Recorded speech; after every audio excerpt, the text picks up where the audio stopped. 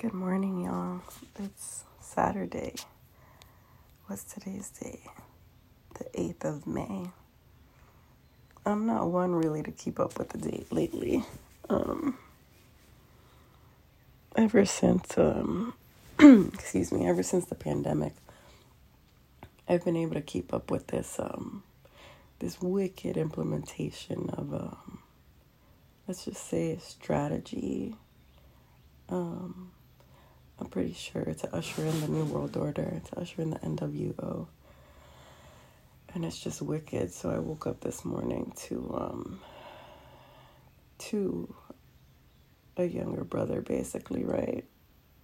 The Bible tells us for believers, or the enemies will be those of our own household. Amen. So I woke up to some satanic powers in my dreams. Satanic powers, and what they do is, right, the enemy comes to steal, kill, and destroy. But Jesus came so that we can have life and have it more abundantly. So what they do is they do sort of a trade-off in the spirit, where they'll take, in this instance, they think they're taking glory from me, right? Because in their rush to get power and making trades with the devil and the devil's camp, what happens is they lose the light from their vessel. So because of their selfishness and greed, they end up making trades in the enemy's camp, right? Be careful to do not gain the world and lose your soul.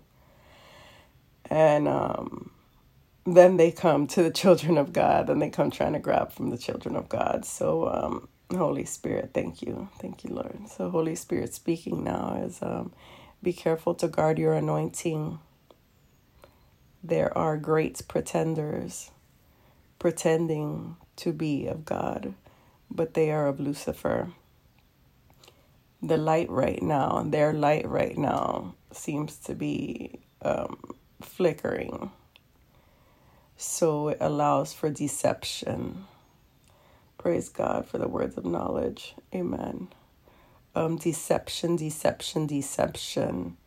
Be careful of the deceptions within you, within your camps, within the body, the wheat and the tare.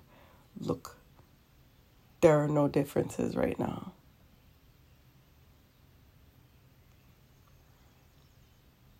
No differences right now. Come out from amongst them and be ye separate.